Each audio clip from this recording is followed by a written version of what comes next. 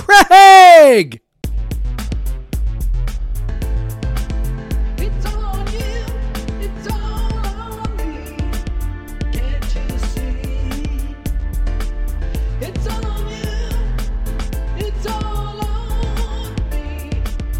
You and me, can't you? It's all on you, it's all on me. Hey, Craig.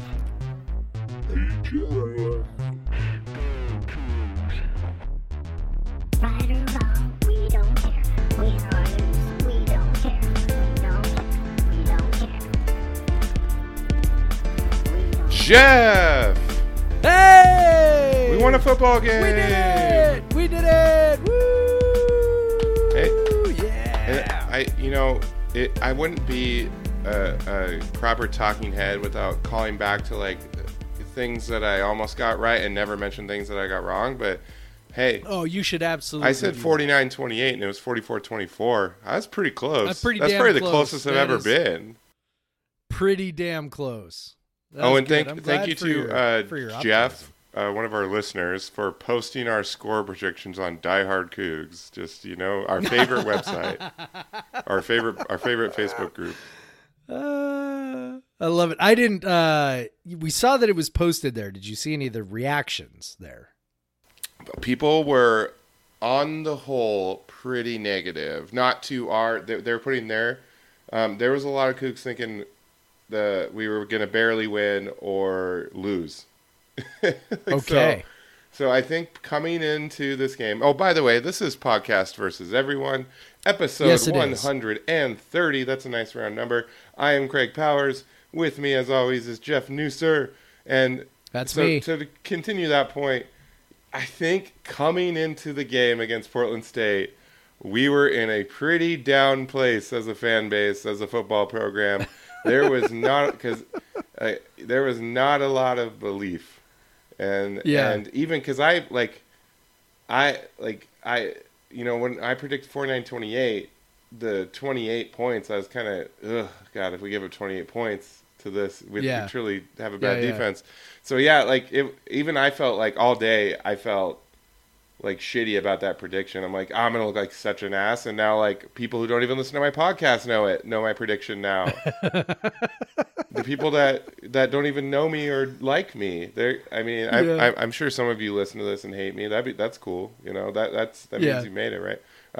Yes. But yeah, so I was like not like as the day went on, I felt worse and worse about the game.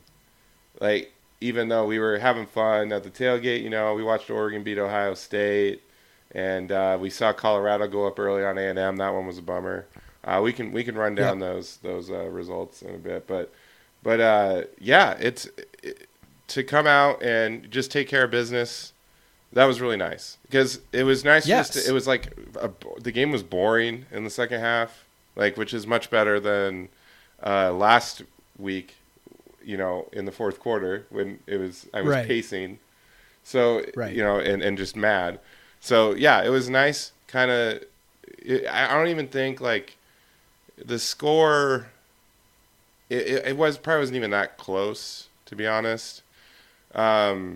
It was not. Yeah, they kind of tacked on a couple gimme touchdowns against their backup defense. Like not even backup, but like backup. Like it was deep.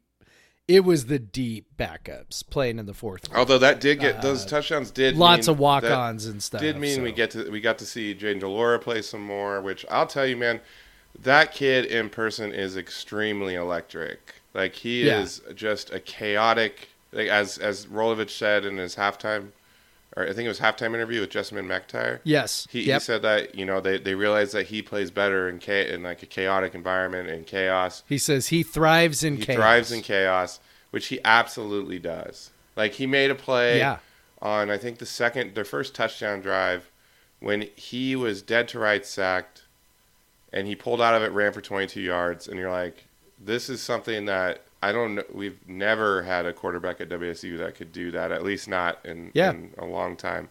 So he's just so fun to watch in person, and especially when he is like clearly more athletic than the defense. Like it was Yeah, it was pretty fun to watch, and he put together a nice game, save for one really bad one very interception. dumb And I throw. do have some other thoughts about how he has potential to be better, because it still feels like he sticks to his first read quite a bit, and doesn't, and then it's kind of just bails out if that doesn't work, or forces it as he did with the interception in the first half. Yeah. So yeah, and I will say after that interception, I think it was 7-7 or some. It was like, crap. Like we're wasting an opportunity to score. This is how it happens, right? But ultimately, Portland State, as good as they are offensively for an FCS team, didn't really have enough, especially offensive line and all that, to chow it, to keep the game close more than a quarter or two. Yep. It was, as we said on the preview show on Friday, we were like, okay, so we're not sure we can see where the ceiling will be, but we definitely could have a sense of where the floor is right after this one.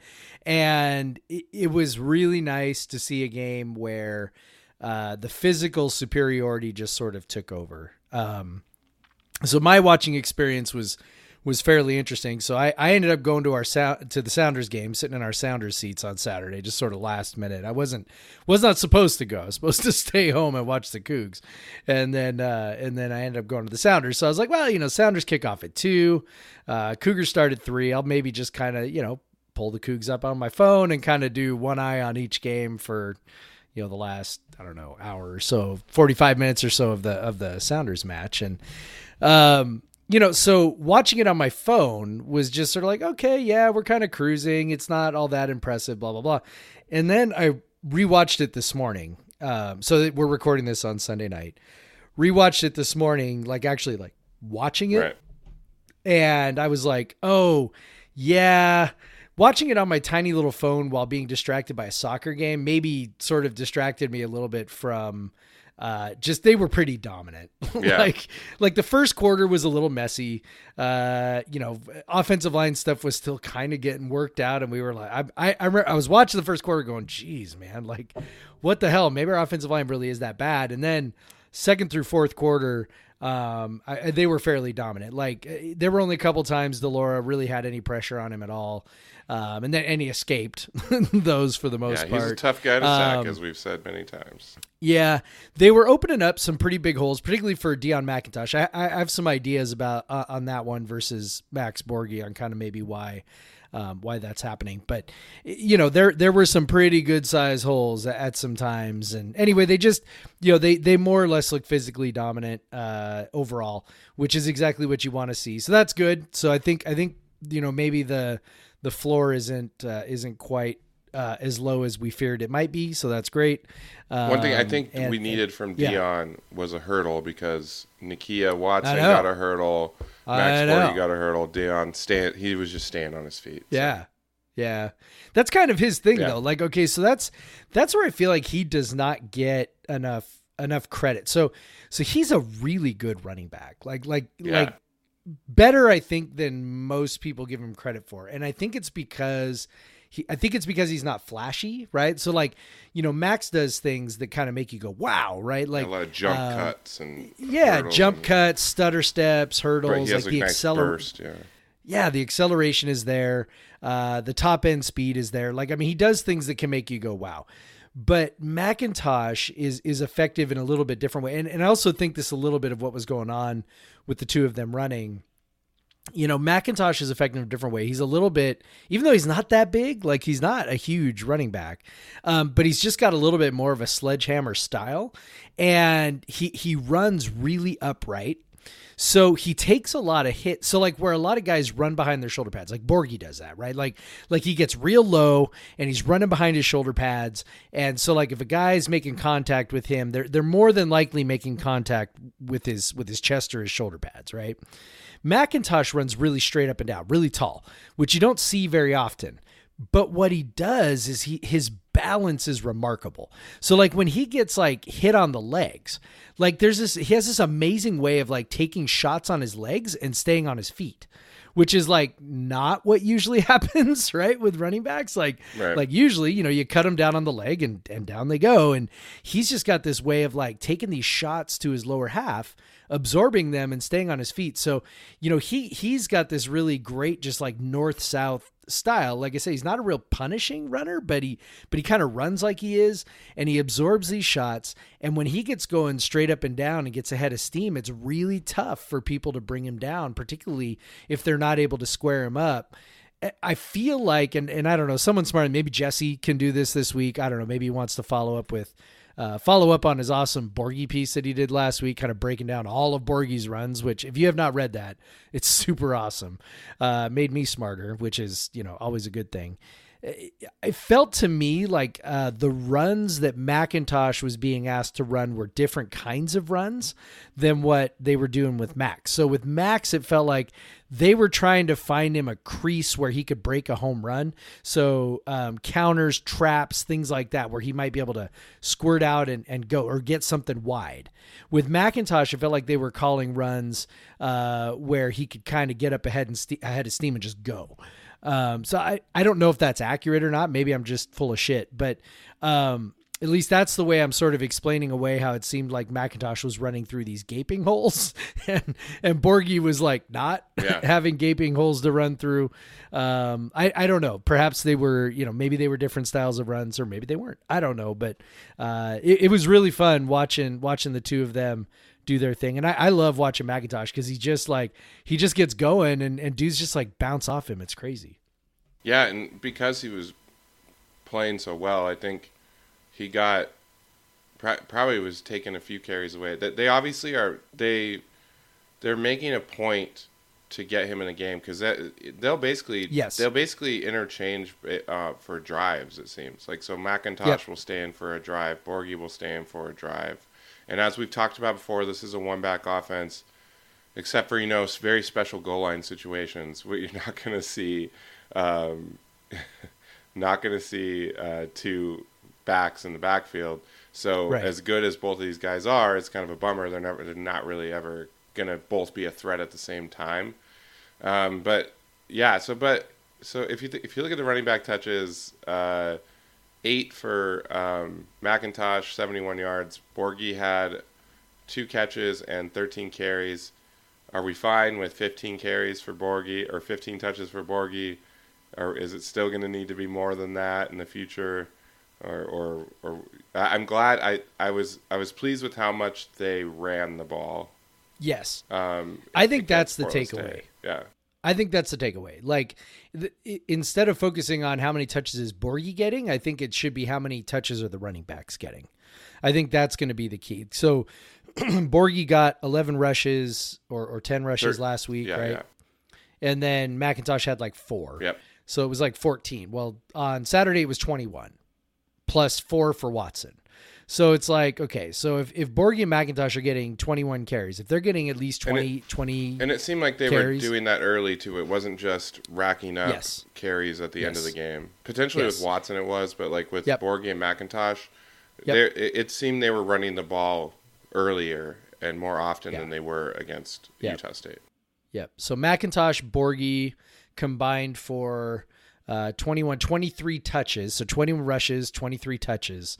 If they're between 20 and 25 touches, I think that signals really good things. So I think to me, that's going to be one of the things, because I don't think that DeLaura is in a position to carry the team with, 40 plus passes. Like, I just don't think, I don't think he's there, but I think what you saw on Saturday was a guy who, again, he only had to throw the ball 29 times and was able to get it down the field. So, and that part was cool. Made some nice plays too, because even some of his runs were designed runs, because he made some really nice plays in the zone read. Yeah. And so he had a touchdown, looked very athletic doing that. Man, he's bulked up too. Yep. Like, he is not the scrawny kid that he was last season. He like, in person, he looks every bit the part of, a Pac-12 starting QB.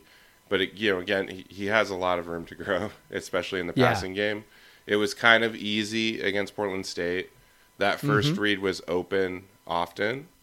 Or in the scramble drill, because, that's where the receivers were able to showcase kind of their superior athleticism. They were able to get open, or like Calvin Jackson Jr. just make an insane catch. But yeah, on the receivers part, it was really nice to see Travell Harris have a good game. Yeah, because he was. It was disappointing the first game. He didn't really get into the game at all. They tried a little bit, but he was able to showcase his superior speed and athleticism. Yes. Time and time again. Big returns. One in particular that set up a really important time in the game to get a touchdown back on the board. Help get a touchdown back on the board when Portland State had scored. So, it was nice to see him have a game. Absolutely torched that dude in the fourth quarter on that fourth down touchdown. And then he also made a real nice leaping grab in the end zone too. So he had it all on display. Jackson, only 3 catches, but one of them was a huge one, and he had a touchdown. He made 2 leaping, spinning grabs. It was good to see Deshaun Stribling kind of use his size in this game. And then, the other guys were getting late touches, Mitchell Quinn and Joey Hobart. Yep. Donovan Ollie was pretty absent. That was interesting. But so it seems like they're kind of... seemed like he didn't play a whole bunch. Yeah. I don't remember seeing him on the field all that much. It seems clear that Delora is not a big fan of that. I don't know the X and Z, which side is which. But he's not a fan of the right side outside receiver. Like he's looking to Jackson over there. Yes. And Stribling is on the left. He's looking to Stribling a lot. So, Stribling. Because Ollie and Moore over there mostly, and they got a combined 1 catch. I don't know what the targets were, but I don't think it was many. Yep. I think Moore was targeted once, maybe in the second half. Stribling, I think, is the thing I think I like about him right now is that he just looks the part. I know that sounds a little weird, but I mean, as a true freshman, you kind of worry a little bit, we've had a lot of plenty, raw kids come in as freshmen when Leach was the coach. When I look at Stribling, I'm like, I can see it. Like I can see the tools, I can see the body. Like I can, he's just kind of got that prototypical wide receiver build, right? Like kind of long and lean, but also kind of, he's got room to add some pounds, long arms, big catch radius, like all the buzzwords, right? Like he may still, take some time to figure some things out, but it's really not hard to see why he was able to ascend, to a starting position right away, which is great. That doesn't speak, hugely of CJ Moore. We were like, we just assumed, okay, CJ Moore is going to be a starter, and that has not happened. But Stribling had 9 targets, like that led the team, so that's that's a fairly big deal, and still only 65 yards. So you'd maybe like to see more of those 9 targets converted into catches, but but I like it. He seems like a real threat, which I guess is the most important thing. And that, in that position last year was Lucas Bacon, right? Which, God bless him, trying hard, but not exactly a guy who strikes fear into the defense. Stribling seems like the kind of guy who can at least keep him honest. And even if it's going to take him some time to grow in. So, and then CJ, Calvin Jackson, I mean, I mean, what do you say about the guy? Like he's showing out in 2 weeks. He had that great touchdown catch this week. He had that crazy catch basically behind his back last week. Like he seems determined to make the most out of his last season. We saw in 2019 the 4 games he played in. Like he was very good. He can play. Towards the end of the season, wearing the socks and all that. So hopefully those socks come back. Those cool striped socks. The striped socks. It seemed like it was a perfect uniform to wear them with this weekend. So I thought so. Maybe it was just too hot. You don't have those like. As a side note, by the way, I have come around on these uniforms. Yeah. I'm okay with crimson and the white helmet. Like we joke, right? Because we call it the ketchup bottle. I am no fan of crimson. That I have decided is just too much, man. It's just too much.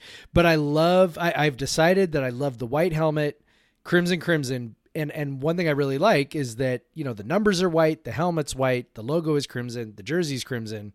Like, it's just kind of like this nice, like, 2-color, and I'm certainly no fashion icon here, but it's like, I like the look with it. I can dig it. So anyway, for whatever that's worth, I think they look real nice. The white helmets, I mean, they always hit. Like, yes. The white with crimson. Well, the logo just pops, white right? with like, anthracite looks. They've only done that like once or twice, I think. Looks great. Like, those white helmets were a cool addition, and I'm glad they use them a couple times a year. Yep. I mean, I think like the white, crimson white is just a beautiful, like, it's an awesome set, but there's just like too many bad memories with that. People die when we wear that uniform Yeah, we combo. just can't. But it's we nice to have. Cannot tempt the football gods like that. It's nice to have the Heinz bottle, you know, combo. Yeah, and it looks. I don't know how it looked on TV. It looks real good in person. Oh, it looked great. That's why I think the color scheme, these uniforms, they just because they're so consistent, like they look really good on TV. Yep. And that's nice, and they look good in person, especially on a sunny day. That crimson, it looks great. Yeah. Awesome. Yeah. So we got to talk about the defense. You know, they didn't get okay. They were fine. Like, they didn't, and as we mentioned in the preview, like, Portland State has legit talent. Like, yeah, like that one wide receiver, Alexander.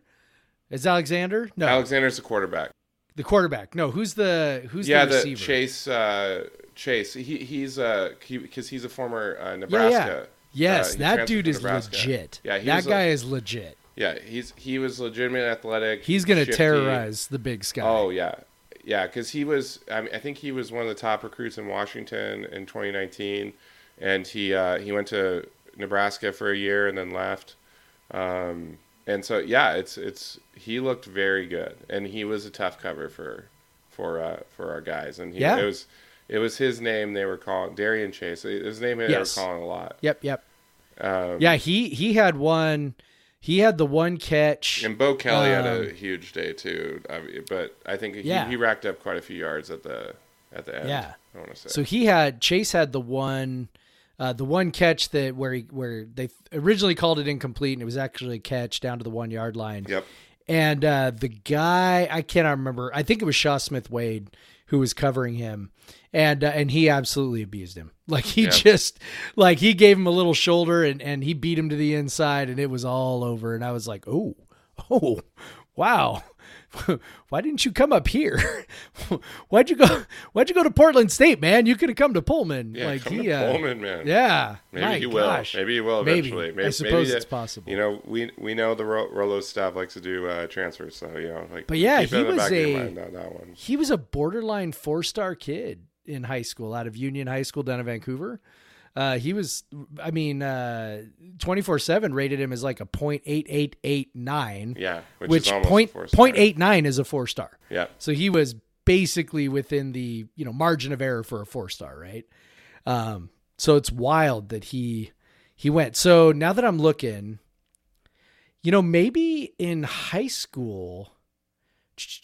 So Brandon Huffman's report says a big physical corner who can match up against big receivers. So I wonder if, it says as a receiver, doesn't have elite top end speed, but still gets consistent separation, tremendous ball skills. So I don't know. Maybe they weren't sure what position he was going to play at first. I don't know, but damn, yeah, he's definitely he's legit. He has like Power 5 tool set. Oh yeah. Skill set. That no doubt. He's either going to be like Cooper Kupp and just destroy the Big Sky for a few years, or he's going to end up somewhere else because he's actually still a freshman by eligibility. Maybe he just, Portland State, being from Vancouver, maybe he just needed to be close to home. Family. Like it's a fucking pandemic, so yeah. Maybe he just needed to be close to home. But that dude can fucking play. Yeah, he's impressive. And so overall impressions defense, I knew that they only had 2 sacks, but they had a lot of pressure. I knew that the Alexander was going to cause headaches with his ability to avoid the rush. Like, he's very good at that. And he was their offense, right? Like Yep. he had 13 runs, he had 49 passes. Like I knew he was going to be we knew he was going to be the show. And I knew he was going to frustrate us at times, and he definitely did. You had people screaming those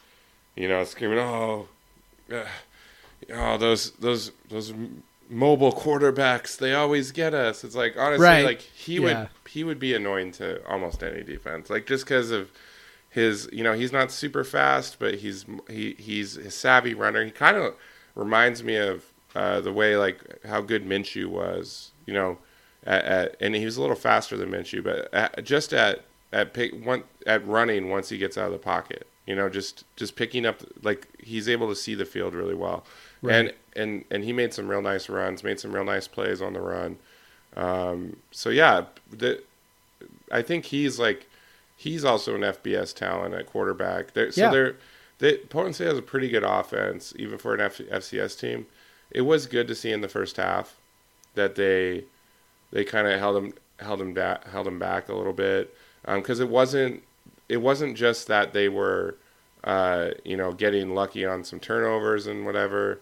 There was times when they were actually slowing them down and making life a little difficult for Portland State. They had, they did have fumble off the bat, but it wasn't a disaster. Like this definitely could have, like, I had visions of, like, if our defense is this bad, this could look like Eastern in 2016, where they just because they have a quarterback and they have some talent at wideout. But we got to talk about potential big issue for going forward, is that Jalen Watson left the game and was in a sling. They're seen in a sling on the sideline. And, when I don't think he was going to be playing at that time anyway, but when he was out at the end, obviously Portland State would have a little bit easier time. Because, again, you didn't see them throw his way very much. No, they did a couple times, which was more than Utah State did, like, once, I think. Yeah, I think they did. So, yeah, that could be a big issue, especially USC coming up, and obviously you would expect him to want to ball out against them. So hopefully it's nothing too serious, and hopefully he can get back quickly. Yep, I think so. It was funny when it happened. He went in, and it was actually, I'm pretty sure it was Chase that he was tackling. And he went in and he hit him pretty hard and stuck him with his shoulder, tackled him short of the first down. It was a good hit. And then he got up and kind of, was jogging back to the huddle, and, everything looked sort of normal. He's kind of shaking his arm just a little bit. And then, like, about, I don't know, 10 seconds later, he all of a sudden was like, and, like, ran off the field. And so that says to me that it was probably just a stinger. Now, stingers can be really painful and can linger. So it's not like, it's not like it's like, oh, it's just a stinger, he'll definitely be fine. But I didn't see anything there that led me to think like he separated his shoulder or broke a collarbone or something. Like I just, there was nothing there to indicate that. In fact, Matt Chazanow on the call, so I was listening to the radio on the drive home from the Sounders, Jessamine McIntyre's like, so Jalen Watson's off the field, blah, blah, blah. And like, Chaznow's like, okay, I didn't even see him get hurt, Yeah. And I was like, cause at first it was, it was pretty run of the mill tackle and he was fine. And then all of a sudden he wasn't fine. And, so, being up by 3 touchdowns when that happened, if I were to guess, and we'll find out more on Monday, by the time you listen to this, you might know the answer. But I don't know. I would imagine Rolovich will talk about it. Well, but he just tweeted about an hour ago, new profile pic. Like he's got a picture of himself, with the crop top, just looking like an 80s badass. Yeah. So I feel like that's not the kind of thing you send out if you're going to be missing some time. That's definitely some, like, I think full on, like armchair psychology right there. But like it just doesn't seem like you would tweet something out like that if you knew, like, you just had a devastating injury. Yeah, I agree. I agree. So yeah, I'm all in on him playing this weekend. He'd probably have to be dead to not want to play against USC. So Yeah. Team he committed to twice, and then ended up at Wazoo. So Yeah. Come on back, Jalen. We need ya. Get him. But yeah, any other kind of thoughts on the defense? It's just, yeah, they're not great. Like, it's, I mean, I think we probably know by now that they're not going to be we were hoping for like a league, like an average defense, and I don't think we're getting that. No, I don't think so. I'm still, so I'm real concerned about our tackles. Oh man, yeah. They just, like, it was funny. Like, you know, the first game you go, oh, okay, you know, they were giving up yards and everybody looked shitty and whatever. Like, the fact that they just look so, and maybe this is a really bad way to gauge it, but they just look very unimposing. You know, whatever they are listed at, I am certain that their weight is being overstated. They are just they're just not very big. And they also are not very quick. And so it's kind of like, you know, that may not be the best combo. So when we start facing some of the heavier teams in the conference starting, you know, next week, I don't know, man. I'm a little terrified about what's going to happen on the interior. And then on the edges, you know, Stone and Jackson have better games. Still, you know, yes, we got some pressure. We still struggled, I think, to get pressure with 4. Not that any team gets pressure regularly with 4. So it's not like I'm saying like, oh man, they should be, you know, in the quarterback's face every single play, rushing 4. However, against a team like Portland State, you would expect to more consistently get pressure with just 4, given what should be the physical advantage. And we really didn't all that much. So that sort of continues to be concerning for me, that our ends just weren't, you know, whipping up on their tackles all day. That sort of, you know, I was really kind of hoping to see that. So, you know, as we talk about going forward, I'm leaning toward defensive line really being an issue for most of the year. And on top of that, I think outside of Watson, the back end isn't performing all that well. You know, it seems that it's Watson and then the other guys kind of get picked on sometimes, whatever. Because, you know, what we saw Darian Chase, you know, do, and then, you know, a guy that was at their level of physicality was, you know, he only had 6 catches for 59 yards, but still it was, he was able to make plays against them. And so you know, they have a slew of corners outside of, I think Chau Smith-Wade was getting, or Chau Smith-Wade was getting a lot of the run. Yeah. And I'm still, you know, he obviously he could, you know, do better, but you would hope for more, especially against USC's receivers, and we'll get into that on Friday, but yeah, it's a little concerning. It felt like they were bringing an extra guy when they really started to shut down Portland State, second quarter, third quarter. You know, it felt like, especially in the third quarter, it felt like they were starting to bring an extra guy. And then, you know, Portland State just couldn't block an extra guy. And then they were flushing him out, and then it was, you know, he really couldn't find anybody. So, you know, that worked against Portland State. You know, and again, this is very anecdotal off the top of my head. It's what it seemed like. I could be full of shit, but it's kind of what it seemed like. And yes, sometimes, you know, that's kind of what it seemed like. And, you know, that's probably not going to work against, you know, USC or whatever. Certainly didn't work last week. You know, they definitely tried to bring numbers against Utah State and had very minimal success doing that. So I don't know. We'll see. I think I'm like you, right? Like I just still feel incredibly uneasy about the defense. You know, it's nice. And they, you know, more or less shut down Portland State through 3 quarters. I think through 3 quarters, they'd only allowed 278 yards. Average of 5.1 yards per play. Yeah, they really, because they got pretty good. they got 130 some or 120, 130 yards in the last quarter. Because I remember, what I started doing in a game because it was a pretty, like, once WSU got up like 37-10, that was a pretty boring game. Yes. And, Except for that last drive. Oh, we can't talk about Victor Gabalis coming in God. for a series. Good job, buddy. Good that try. was probably not what he wanted. No. Felt bad three- for him. I'm like, man, you Yeah. get a chance to let you throw 3 passes, and then it's just like, But from like inside your own 10. yeah, right? and not even close, right? So Yeah, and so I was going to. Do you think that he's the backup, or I mean, it seems like Garantano is hurt then. yes, If he didn't come in, yeah, I never doubted whether Garantano was hurt. I know Michael expressed that on the Kook Center Hour last week. I never doubted that he was actually hurt. I don't think Gabalis is the backup. I think that, I'm as much as I want to say everything Rolovich says is full of shit. He did say Gabalis had a really good, week of practice. He wanted to reward him for that. So I'm going to go ahead and take him at his word on that one.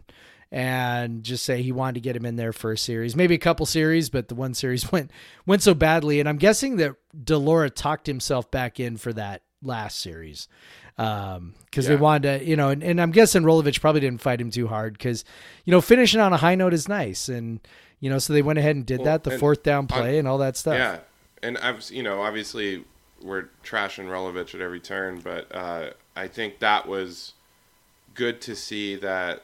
Yes. He trusted them with that 4th down because it was like 4th and 7. It was no gimme. Yeah. And just make a play and remove all doubt. Yeah. If you score a touchdown there, because if they kick a field goal, it's still 19, right?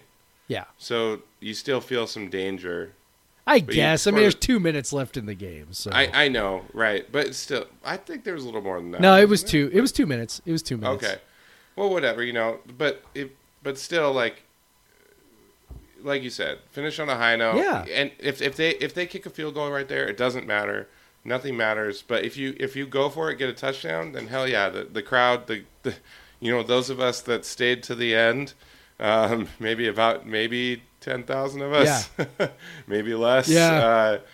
We got to see Travell Harris absolutely murder someone, Yeah. and then catch a wide open touchdown, and Travell Harris gets that. Jaden gets that 3rd touchdown pass to go along with his rushing touchdown. Yeah. Goes over 300 yards. Goes over 300 yards, which I don't think he's done. Or maybe he did it once last year. I don't think so. So it was nice to see Rolo give them that chance, and even better that it worked out. Well, because it's fun to watch touchdowns. I was going to say, apparently he let Delora call the play too. That was Delora's idea to run that play, which if you have been a close air raid watcher over the last, 8 years, right? That is a play that the air raid has run repeatedly to success, which is it's a little in-breaking rub route from the outside receiver. Inside receiver runs a little wheel, and if you pick the guy off, then it's a wide open touchdown. So that's exactly what it was. And that thing was run to perfection. It was fantastic. From the 10, that was a touchdown we have seen many times in the last 8 years, right? So it's or whatever, not 8, but 7. Shit, man, time. Time whatever it was. So overall, we didn't lose. Bonus. Also whipped them. Bonus. Yes. Again. Does this mean we're good? No. Probably not. Does it mean that we are not like the floor is higher than we thought? Yes. Like the floor is not as low, like not the low floor. Right. So good on that. And does it mean that maybe we could beat USC? Maybe. Well, I think so. Overall, yay, good. We won. Well, I think we'll take a break and we'll come back and we'll talk about what the other Pac-12 teams did, and how that whole thing is looking pretty different now. Yes. What you just mentioned, one in particularly stunning result. So yeah, let's take a break. We'll come back and do that.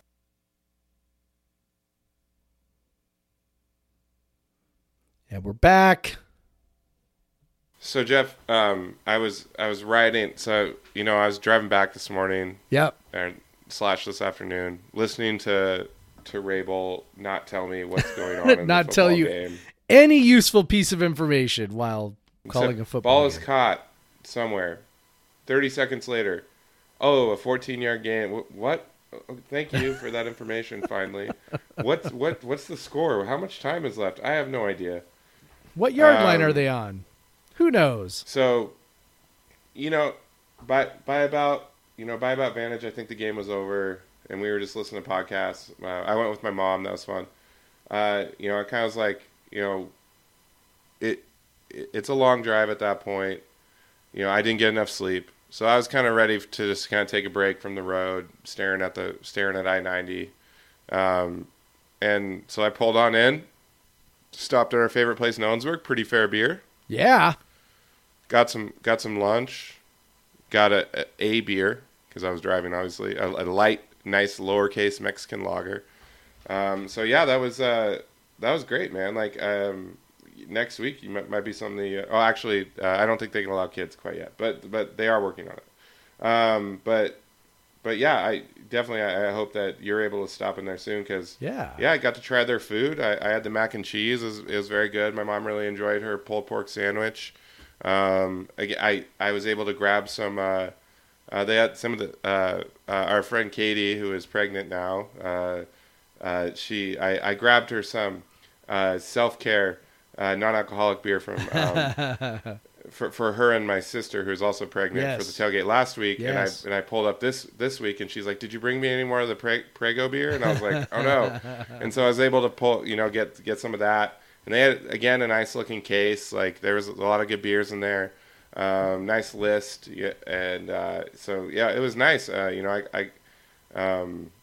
was fun to be able to stop. But I haven't done that very often. Kind of in all my years of driving back, I usually am just like plowing on fast through food and get home. But it was kind of nice to break up the drive, take it, drive a little bit deeper in Ellensburg and kind of just take a break from the road and kind of felt refreshed by the time I got back and get back in the car and ready to go for that last 2-hour stretch back to Tacoma.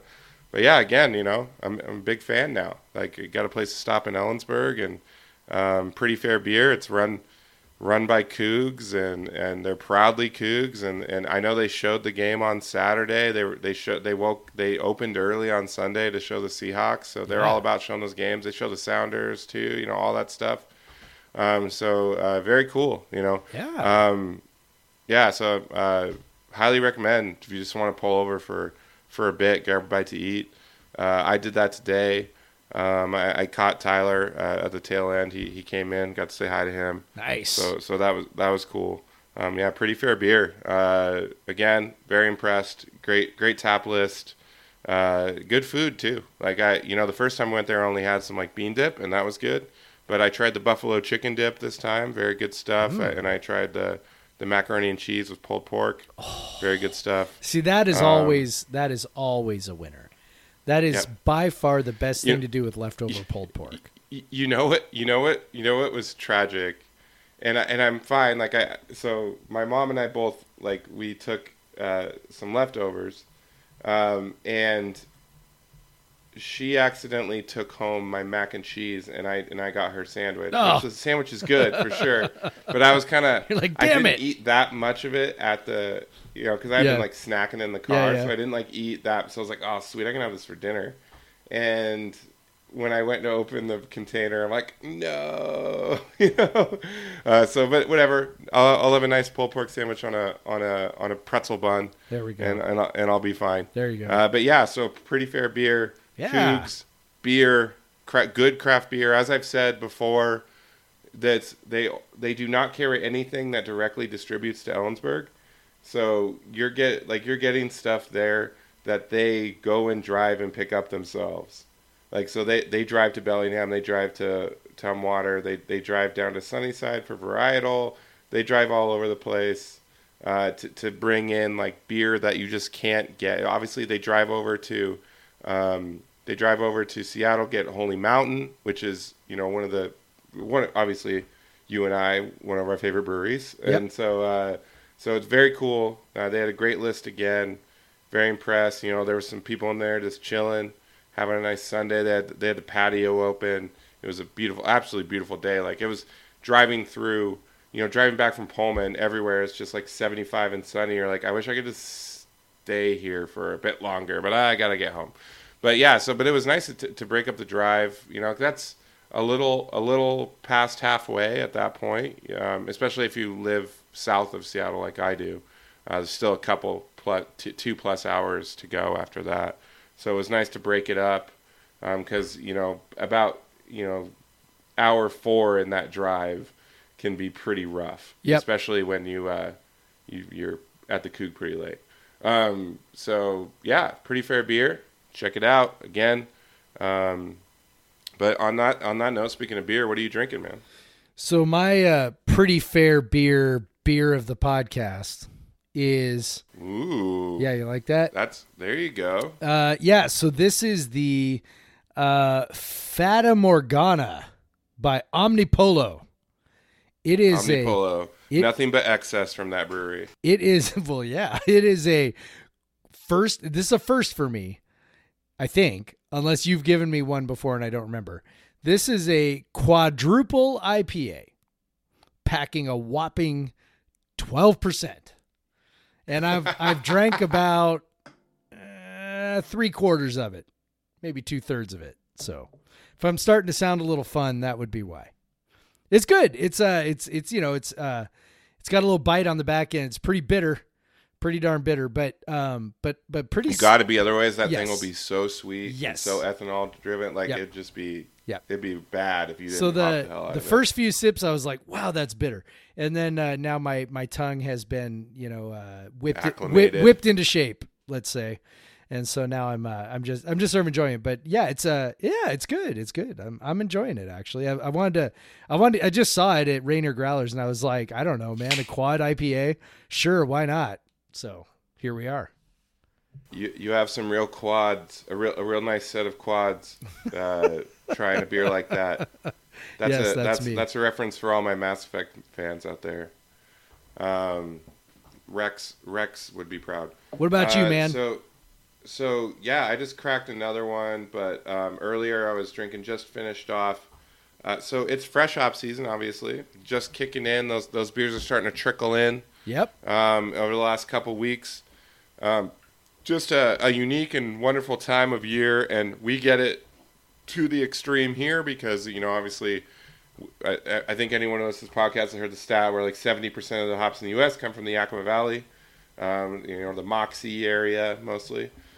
So we get all the breweries around here, from Portland and Seattle, it's just fresh hop city, or Portland to, Vancouver, really, Vancouver, BC, and then over to Spokane and to Idaho. Just anyone that can drive to Yakima and then drive back and brew with those hops that day, like it's pretty is impressive. set up to make fresh hop beers. So I think I've expressed to you my affinity for fresh hop beers that aren't IPAs. Yes. Or pale ales. Yep. And so what Which are I tough to just find. drank. Yeah, but it's becoming more and more as non-IPA styles are becoming more in vogue again. Yes. I think like Pilsner Fest forever. Yes. But what I had today, Worlds Collide. Love. I've had a few of these in the past. I just love when breweries do it. From Level Beer in Portland. Fresh Hop Oktoberfest. Ooh. Just a delicious beer. I think it was more on the Fest beer style than the Marzen style. So it's a little lighter, and it just is just perfectly done. Fresh hops, it's better when they are not the only hop in there, because they can get very vegetal. Mm-hmm. I can tell that it was as an addition, and that's when you have the best fresh hop beers, when it's just some of the hops are fresh hops, so you get those fresh hop notes without the overwhelming kind of like vegetal taste of the fresh hop. Right. Like you're tasting the actual like flower, So because that's what can happen with the fresh hop beers a lot. because they're just so potent. Like the hops are so potent coming out. So yeah, this delicious beer, highly recommend if you see the Level Beer Fresh Hop. They have pretty good distribution, at least in our area. Yeah. You see Level more and more. They have real cool branding. It's it's video game. Yep. So it appeals to me. Of course. So yeah, really enjoy that. And I'm staying on the Fresh Hop train. I'm now, we mentioned Holy Mountain earlier. I'm having a Holy Mountain Strata. That was the first fresh hop beer they've released this year. Shout out to Brad and for getting me this beer, running up to Holy Mountain and picking it up for me, and then enjoying some of the tailgate with me. By the way, also shout out to Brad for I think texting me. I don't have his phone number in my phone, and he sent me a video of you at the Coug. I'm pretty sure it was Brad that sent it. Yeah. Yeah. Probably one of the many icings that happened at the Coug on Saturday night. Yes, it was. That was one of them. Oh, man. Yeah, I think yeah. So, yeah, shout out, Brad. Thanks for sending me those. I appreciate that. And Brian and Gingy. And Gingy. We were holding down the Coug. I loved it. I couldn't believe how sparse it was at the Coug. Holy crap. That was pretty late, my man. Yeah, it had to have been. Holy smokies. That was pretty I don't think I've ever seen the it's, Coug with that many people in it. When it's an early, well, you must not have stayed for many summer sessions then. No, I did not. That's the best. That's the best time. Did not That's stay the best for time at summer the session. Coug Yeah. is summer session. You're basically like keeping it open with every beer you buy. Right. Because they're If you stop otherwise buying gonna, beers, they if you kick leave, out. they're gonna just close up shop, Yeah. But yeah, we have. So I actually saw the bartender that was working on the day of my engagement was there. She wasn't working. She came in later as she was just getting a beer or a drink, and she came said something real nice to me to mention I remember you coming in. That was such a cool day, all that stuff. So. Really nice. I don't remember your name. I'm sorry if you're listening or if she's your friend. I don't know. She's very nice. They're a very nice person, and it was nice to see her again because again that was a wonderful day, and she helped make it that way. Also, shout out to the Coug staff who was doing a great job with our icings. I thought I was getting kicked out because one of the staff comes over to me and says, "Hey. That beer, you can't drink that beer." And I was like, oh no, what did I do? And then he goes, "'Cause you have to drink this." And he throws it down on the table, the Smirnoff. I'm like, why did I adopt all these frat bro tendencies in my mid-30s when I have 2 kids? I don't know. But here we are. That's why. See, when I was in the fraternity, when I was in college, I got all that out of my system, right? Like, you're like getting it all. You're packing it all in now. It's good. Exactly. But yeah, it was it's fun not to be pissed about a football game and celebrating and just having a good time. Yeah, it's nice just to not give a shit about what happened at the football game after the football game. Just like whatever, we won. That's all that matters. We won by a lot. That's what we needed to do. Not that we needed to do it, but that's what you need to do to feel, good. And so it was a good time. Yeah, the Coug again, and I was just having fun, and I'm excited to go back in 4 days. Yes, to Pullman, week 3. I think the week after I'll be pretty happy not to drive to Pullman. But I'm ready. I'm hyped for week 3. And yeah, speaking of that week 3 opponent, in holy shit. That is the only way to describe that. That is the only way to describe. Which is by the way, that is the only way that you could possibly. What's amazing is we're both like, holy shit, that might be the most surprising result from the weekend. And the weekend included Oregon beating Ohio State in Ohio. Yeah. Yeah. I mean, USC getting blown and out by not Stanford. just beating them, just fucking whipping them, man. Yeah. So USC blown out by Stanford. I actually didn't watch much of the game, so I don't know how it happened. But you look at the stats; they're pretty even. So maybe I'm guessing Stanford. I think they might have had a pick six or something, and they probably did better in the red zone, all that.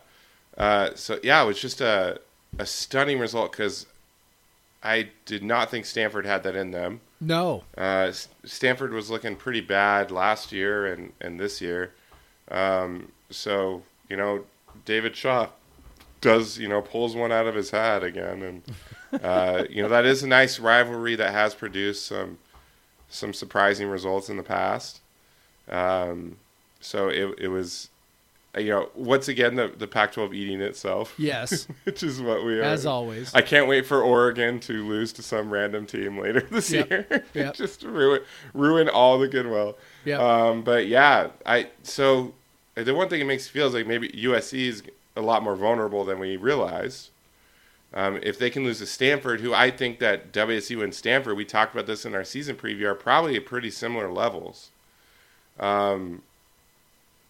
So if WSU is playing at its best, it has more of a chance to be. I feel like they have more of a chance to be USC than I did, 2 days ago. Yeah. So that's nice. It makes me drink a little more of the Kool-Aid. It makes me look forward to the game a little more next week. Yeah. I mean, Slovis only had 220 yards on 42 attempts. Like, that's not good. That's not good. That's not good. So, I don't, I didn't watch the game. I watched a little bit of it at the beginning, and then didn't watch any more of it. So I don't know exactly what happened. It seemed like, okay, so yeah, I was like watching it with my mom, and we were at the hilltop, like watching, just sitting in their little lounge area and watching on a TV with some other people. Yeah, but we weren't really paying attention. I mean, I did see the long much. touchdown run, by Stanford that sort of started the game. But and by the way, at USC too. And it's, I think the biggest thing is that Stanford's quarterback did not suck. I think that's kind of the biggie, to be honest. They apparently have found somebody who can throw the ball. So he only threw it 23 times. So that was been a while. Yeah, like 20. He had 23 pass attempts. They had 30 rushing attempts. David Shaw. Now I also don't know. David Shaw's back. Yeah, I'm guessing it was maybe more like 50-50. Let me look at sacks. Okay, SC didn't have any sacks, but the quarterback rushed the ball 4 times for 7 yards. So I'm guessing those were scrambles. I mean, 50-50. This. So you're probably looking age at of college football. 50-50 is a running. So you're probably looking at 50-50 roughly. Probably 27 passes and 26 rushes is probably what you had from Stanford. So yeah, I mean, I don't know, man. If I'm USC, Arizona, if I'm a USC fan, I'm about apoplectic at this point over Clay Helton. Yeah, Helton. Maybe we could. Maybe Helton could be left on the Pullman Moscow Airport tarmac. Also, very good tweet. Whoever I think it was Michael. It's not a very wide tarmac, so beware.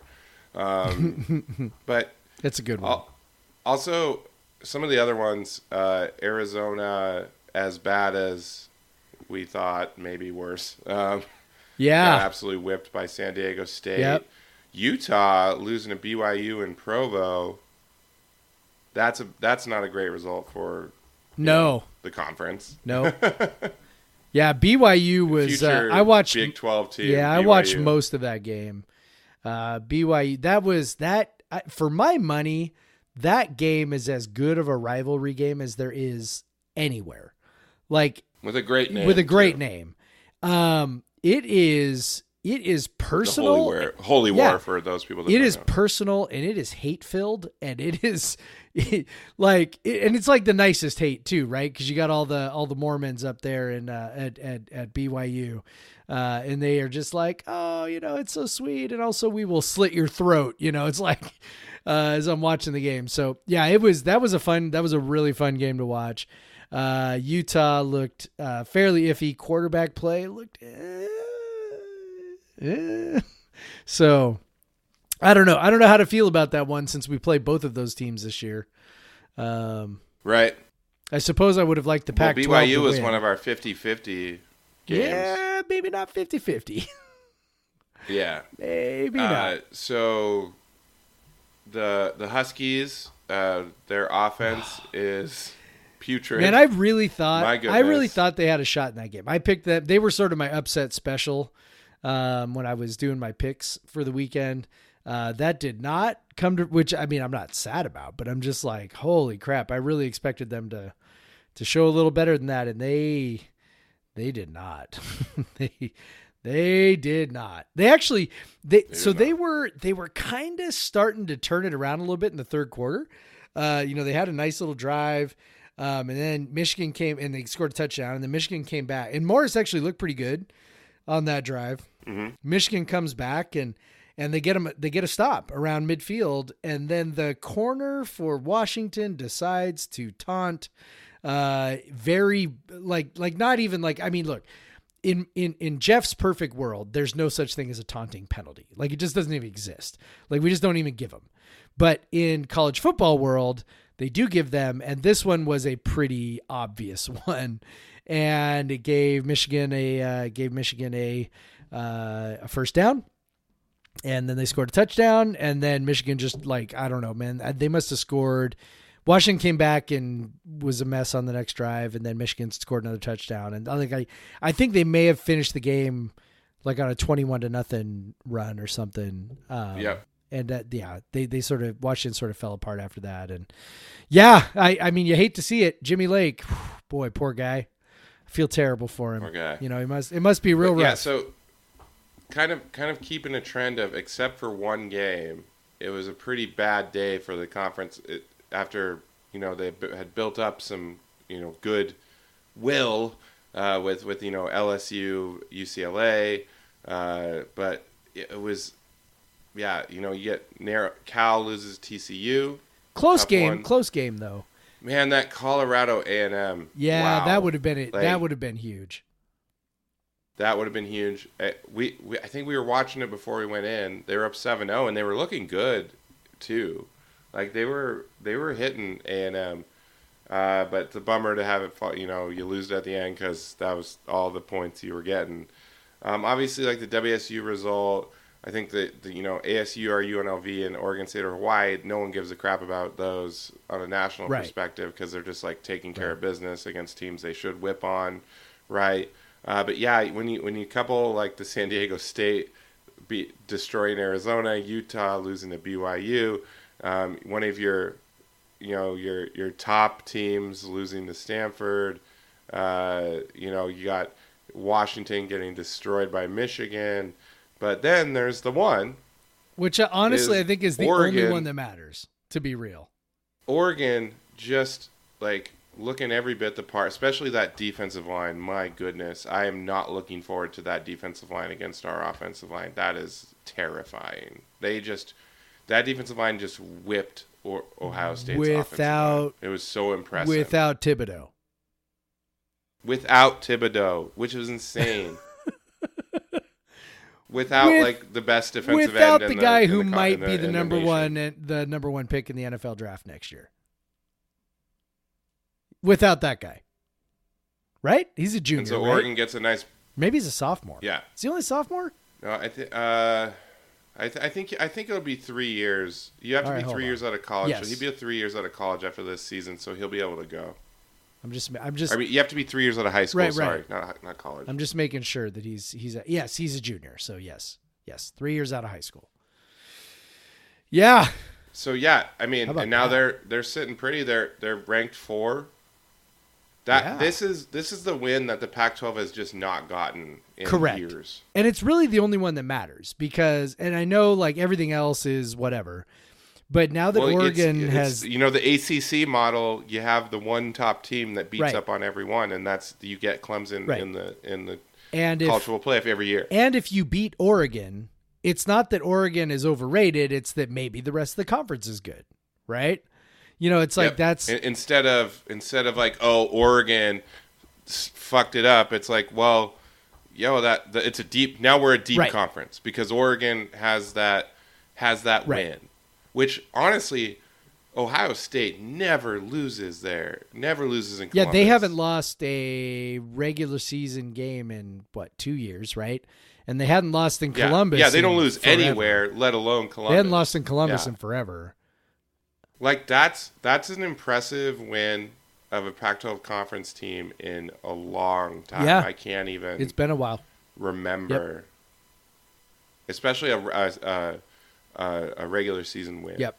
Yep. So it's Because obviously, like, Oregon beat Florida State in the college football playoffs, so like that was impressive. But to go into Columbus and win is we were watching. That was the one that I watched the most of. On Saturday, because we were just that started right about when we were, it was in it while we were tailgating, and that was fun. We were watching it, and that was a fun one to follow. And they hung on, and it's like, we're rooting for them because you gotta have some sort of pride at some point.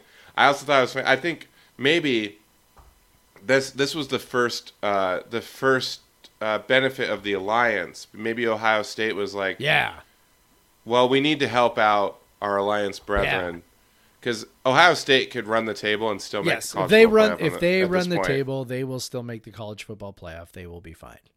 But Pac-12, we needed that win. So thanks, Alliance Bros. I'm doing a fist bump right now. Thank you, Alliance, for giving us that win. So like you said, the Pac-12 just because of that one win. And honestly, if Colorado would have beat A&M, geez, that would have been like cherry on the top. If they would have got that win too, 2 top 10 wins in the same weekend over SEC, and then the SEC North team, it would have just been amazing. But yeah, like you said, you got that win, so everything is justified. It's the same thing as what happened in the NCAA tournament for basketball last year. Now the Pac-12 is legitimate. So the narrative for the entire basketball season this year is flipped to where every time a Pac-12 team beats another Pac-12 team, well, it's just a tough conference. Right.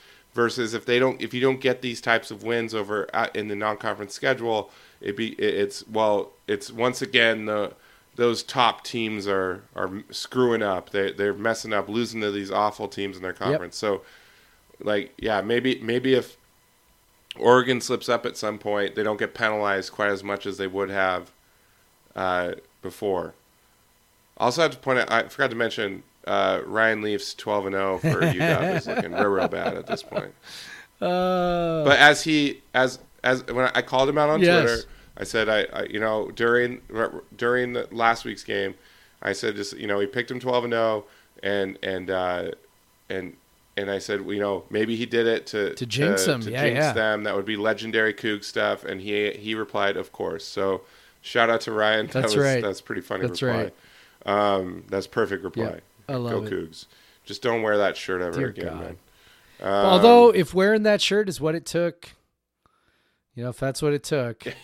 he got the bad he brought the bad magic, the black magic to little them. voodoo action.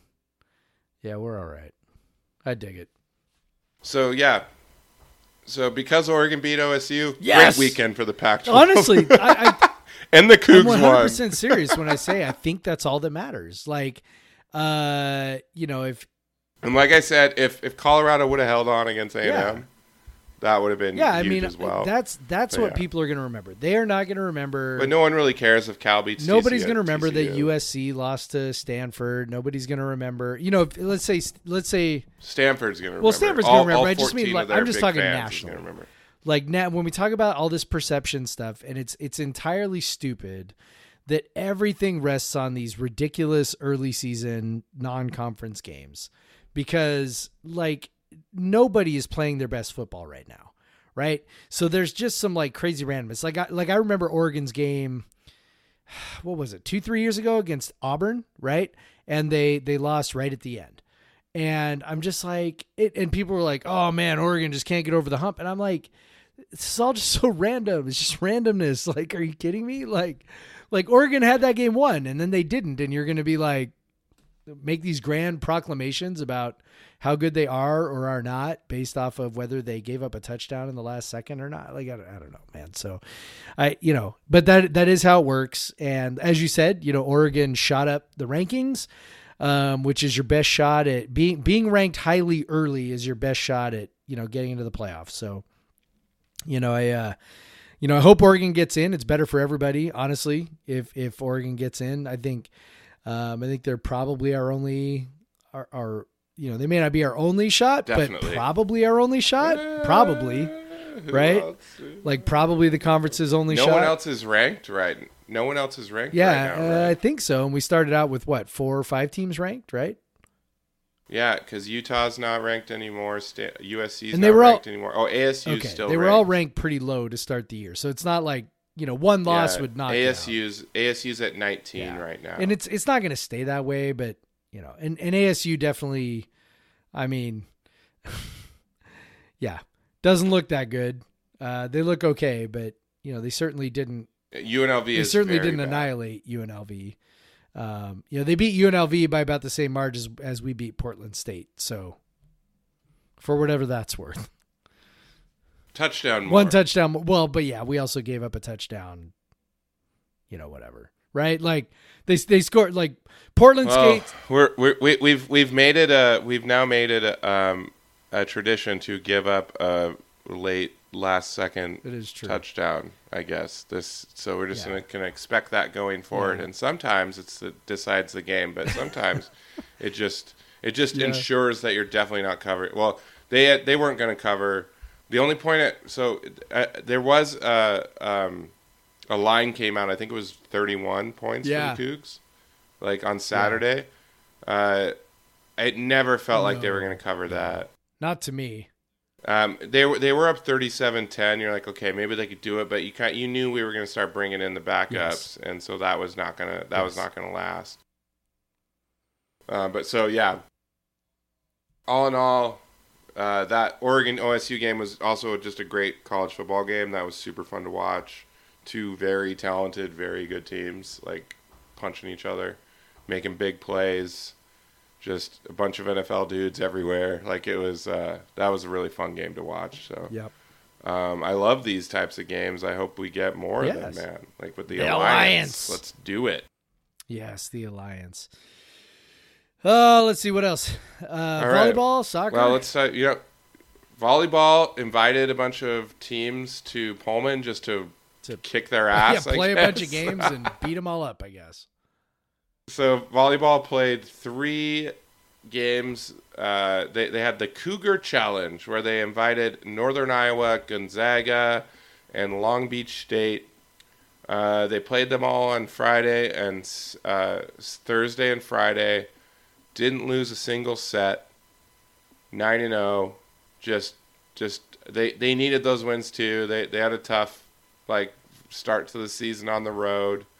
So it was nice to come home.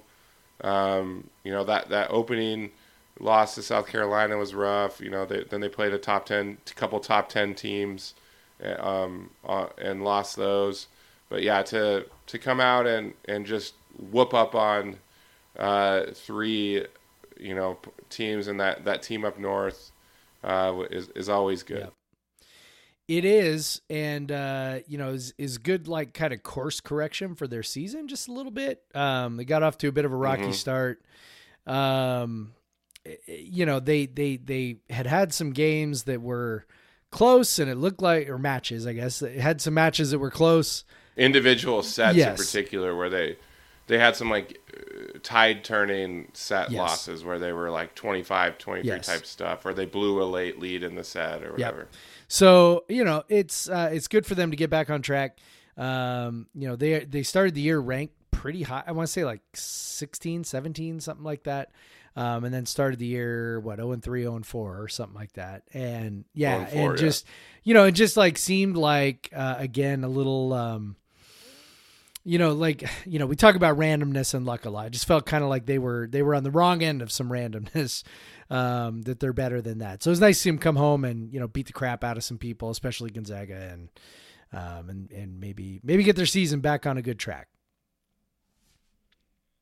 And the soccer team had a mixed bag. Tough loss to Seattle. That at was some home. bullshit.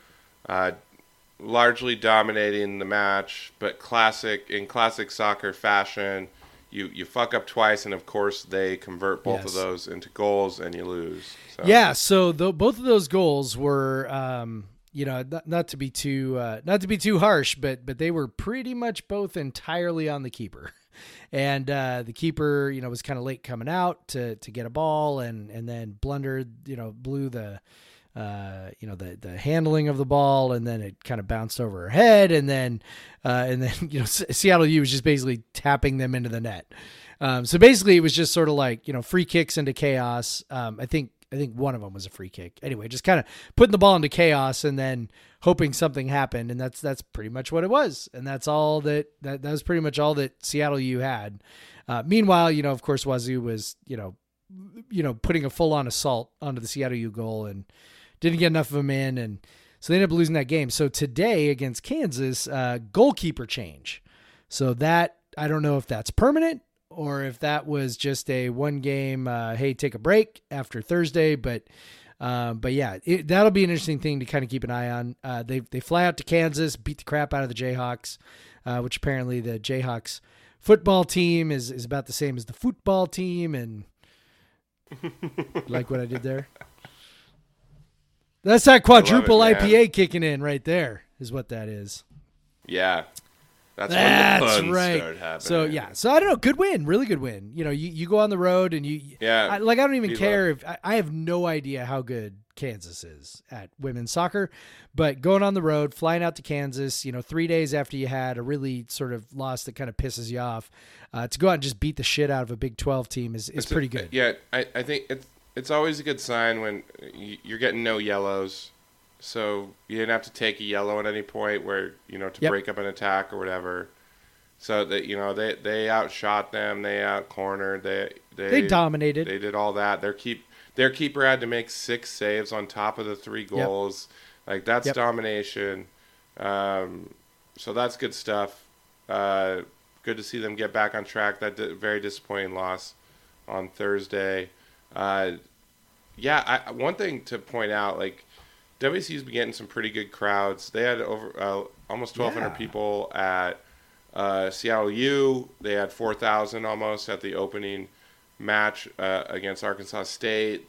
When I was there was at least a couple thousand people. I'm for sure. Like, it was a nice crowd. If you look at KU, the official attendance was 304. So we kind of appreciate what's going on with this program. There's definitely some excitement about it. And it's legit. If you can get to a match, like, they have a great atmosphere. Instead of doing that's another Cougar first down, they do that's another Cougar corner kick. So that's pretty fun. And if you're missing the rah rah rah thing, that they still use that at the That'd be soccer worth a games. drive They all don't by use them at itself. football. They were not using it at the football game. What are we doing? I don't know. It's weird. I honestly don't know. Man. Because that's my favorite thing to do after that's another Cougar first down. And then to yourself, you go, rah, rah, rah. I know. But yeah, so very cool. Also, Seattle U, not a super slouch. No, they're not a slouch. They go to the tournament quite a bit. They're a quality team. They're. I mean, these individual results aside, I would think they're probably better than Kansas by margin. But also in that match, like we said, or similar, like it's just. I don't know what's with, like, every keeper that WSU is playing this year is just out of their mind, like, playing their greatest game of all time. Because, Seattle U had 9 saves in that match. Like, that's a big That's number. a lot. Like, 9 saves So is for a people who big don't number. watch a lot of soccer, like, if a keeper has, like, 2, 3, 4 saves, like, that's pretty typical. You start getting above like 2, 3, 4 saves because most shots don't end up what we say on frame, right? So like a lot of shots don't end up, where the keeper actually is keeping the ball from going into the goal. So to have 9 saves, that's a lot, man. That's a lot. Or sorry, overall, nine shots on 25 target, 6 saves. Like, that's a lot of shots on target. So No, 9 shots. Oh, 9 saves. Right. 10 Okay. shots on target. So the goal There and we 9 go. saves. So Yeah, they yeah, had yeah. 10 shots on target, Yeah. which is a lot. there we go. And they had 25 total shots, which is A a lot. lot. It's so both of their, their disappointing results this year, they've dominated Yes. the match. Like the Arkansas draw and the Seattle loss, they're two non-wins this year. Both they dominated the game, but they made a mistake to allow the other Yep. team to score, and then they just didn't convert the chances. But otherwise, in the other games, they've converted Yep. chances. That four goals, 3 goals, 7 goals, 3 goals. So, even though those losses are disappointing, and they ultimately may have impact on tournament seeding and getting into the tournament, whatever. So that could be something to watch. But I just watching them, they're very good. I feel like they're going to do Yes. pretty well in conference play. Their next 2 games, I think, next 2 matches should be wins. They're going to Colorado for a couple games, Denver and Northern Colorado. So get a couple wins there. Go into and just and get the necessary wins. I think that they look like a really solid team. The way they are dominating these matches, Yes. even the ones where they're not getting the results. Like I think that they're going to do well. Unless they just have that bug this year where every keeper is playing out of their goddamn mind whenever they Yep. play them. But because that does seem to be happening, and sometimes that just happens. These are short seasons. You just get a lot of random shit happening. Yep. You know, And over so. time, like generating quality chances is going to result in goals over time. So, you and I watch a lot of soccer, and so people who don't watch a lot of soccer, there's a stat called XG, which is expected goals, right? Like, so it tries to assign a number to a shot from any given point on the field and the percentage chance that shot normally goes in, right? So like a player takes a shot from that spot, goes in, 20% of the time or whatever. So that'd be worth 0.2 XG, right? So you add it all up. I don't, as far as I know, there's no college soccer XG, but the Cougars would be dominating that. And obviously that's not where you win. You win on the actual score line, but it's the sort of thing that makes you feel like, okay. And that's why soccer is fun to watch and frustrating to watch, and Yes. it's just Yep. because a team can be absolutely dominated and still have a chance because there's just so much like weird shit Yep. that can happen. You could like the individuality of a keeper having a great day, or just we watched the last Sounders match against the Timbers that you and I went to together. For all of our Timbers fans, yes, y'all beat the Sounders. God damn it. Congrats. I'm still not over it. But all the shots off the post, Yeah. literally Yeah. inches away from score, like a few inches here or there from scoring like 4 goals in that game, and then but end up ultimately being shut out, and in the goal right in front of us. That too. game was cursed as hell. man. Yep, it was. But yeah, so yeah, it's just it's a wild sport to watch, and WSU they've had some unfortunate outcomes despite dominating matches so far. But then you see games like Hawaii and Kansas where they're just so dominant that it's just they're gonna destroy the other team, and the goals are Yep. gonna happen eventually. And they are happening. yeah, if If you're going to get yeah. unlucky, it's better, honestly, better to get unlucky against Arkansas State and Seattle U than, say, USC, UCLA, Stanford, any of the Washington, any of the quality teams in the Pac-12. Like those are the teams you really want to, so if we hope that, and obviously there's nothing logical behind what I'm about to say, but if you're like, okay, we got to get unlucky there, maybe we get lucky over here. Like I'd rather get lucky over here than over there. So Yeah. So, all right, let's get Yes. some luck going in Pac-12 play and crush it. I am bummed that October 24th game, that's the day after the BYU, is at 5 p.m. Like do us a favor and put that 1 o'clock, right? No kidding. so I Yes. can stay in Pullman Gosh, and what are you watch it. thinking? Because otherwise, like, you know, getting home at like 1 o'clock in the Yeah. morning if I leave Hell yeah. after that.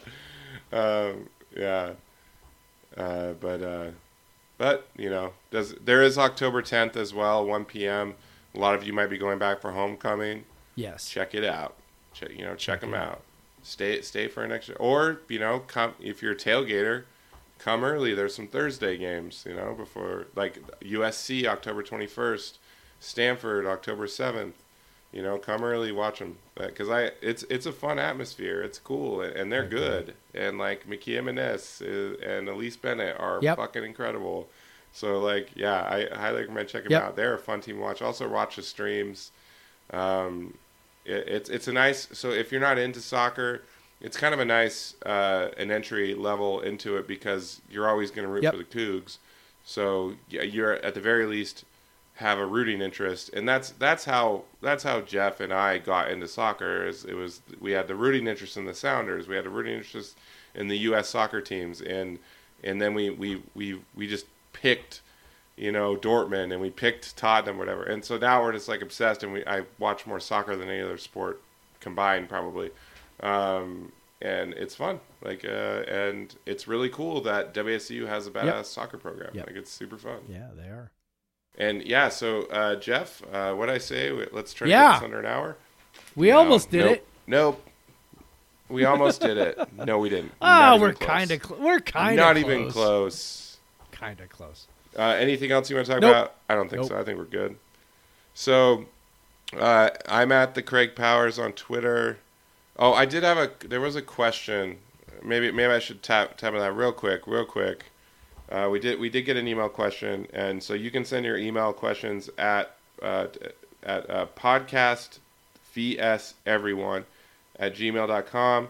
So we got a question from Dave Malone about, and I think we can answer this fairly quickly. Dave says, I appreciate your discussion of Leach era mental toughness versus today. After this game against Portland State, on a scale of 1 to 10, what would you rate the Cougars' mental toughness, and what is your reasoning? That sounds like an essay prompt on a high school English test, right? I like that. Maybe Dave's a teacher. I don't know. 5? I'll just kind of split it down the middle. I don't think this game really showed us anything in terms of mental toughness. Yeah, they were just better than the other team. I mean, good that they was. And there wasn't much adversity. Yes. Like I guess Jaden threw a pick earlier. You can spiral after that. I think Jaden is pretty mentally tough because I think he just has an insane amount of hubris. I would agree with that. I think that is I think that is about the best way possible to put him. And then they sorted some stuff out. So that was good. Especially like I said, the offensive line sorting some stuff out, getting some assignments right. Yeah, I would say generally on the Leach teams we were like a 9 to 10. I would think so. Especially the 2015 through 2018, 19 even crew. But I'd say 5, middle of the road. They came back, and it didn't seem like the Utah State game bothered them. They didn't come out flat. They didn't have a good first drive, but still, they were excited to play. They were excited to get out there. That's good.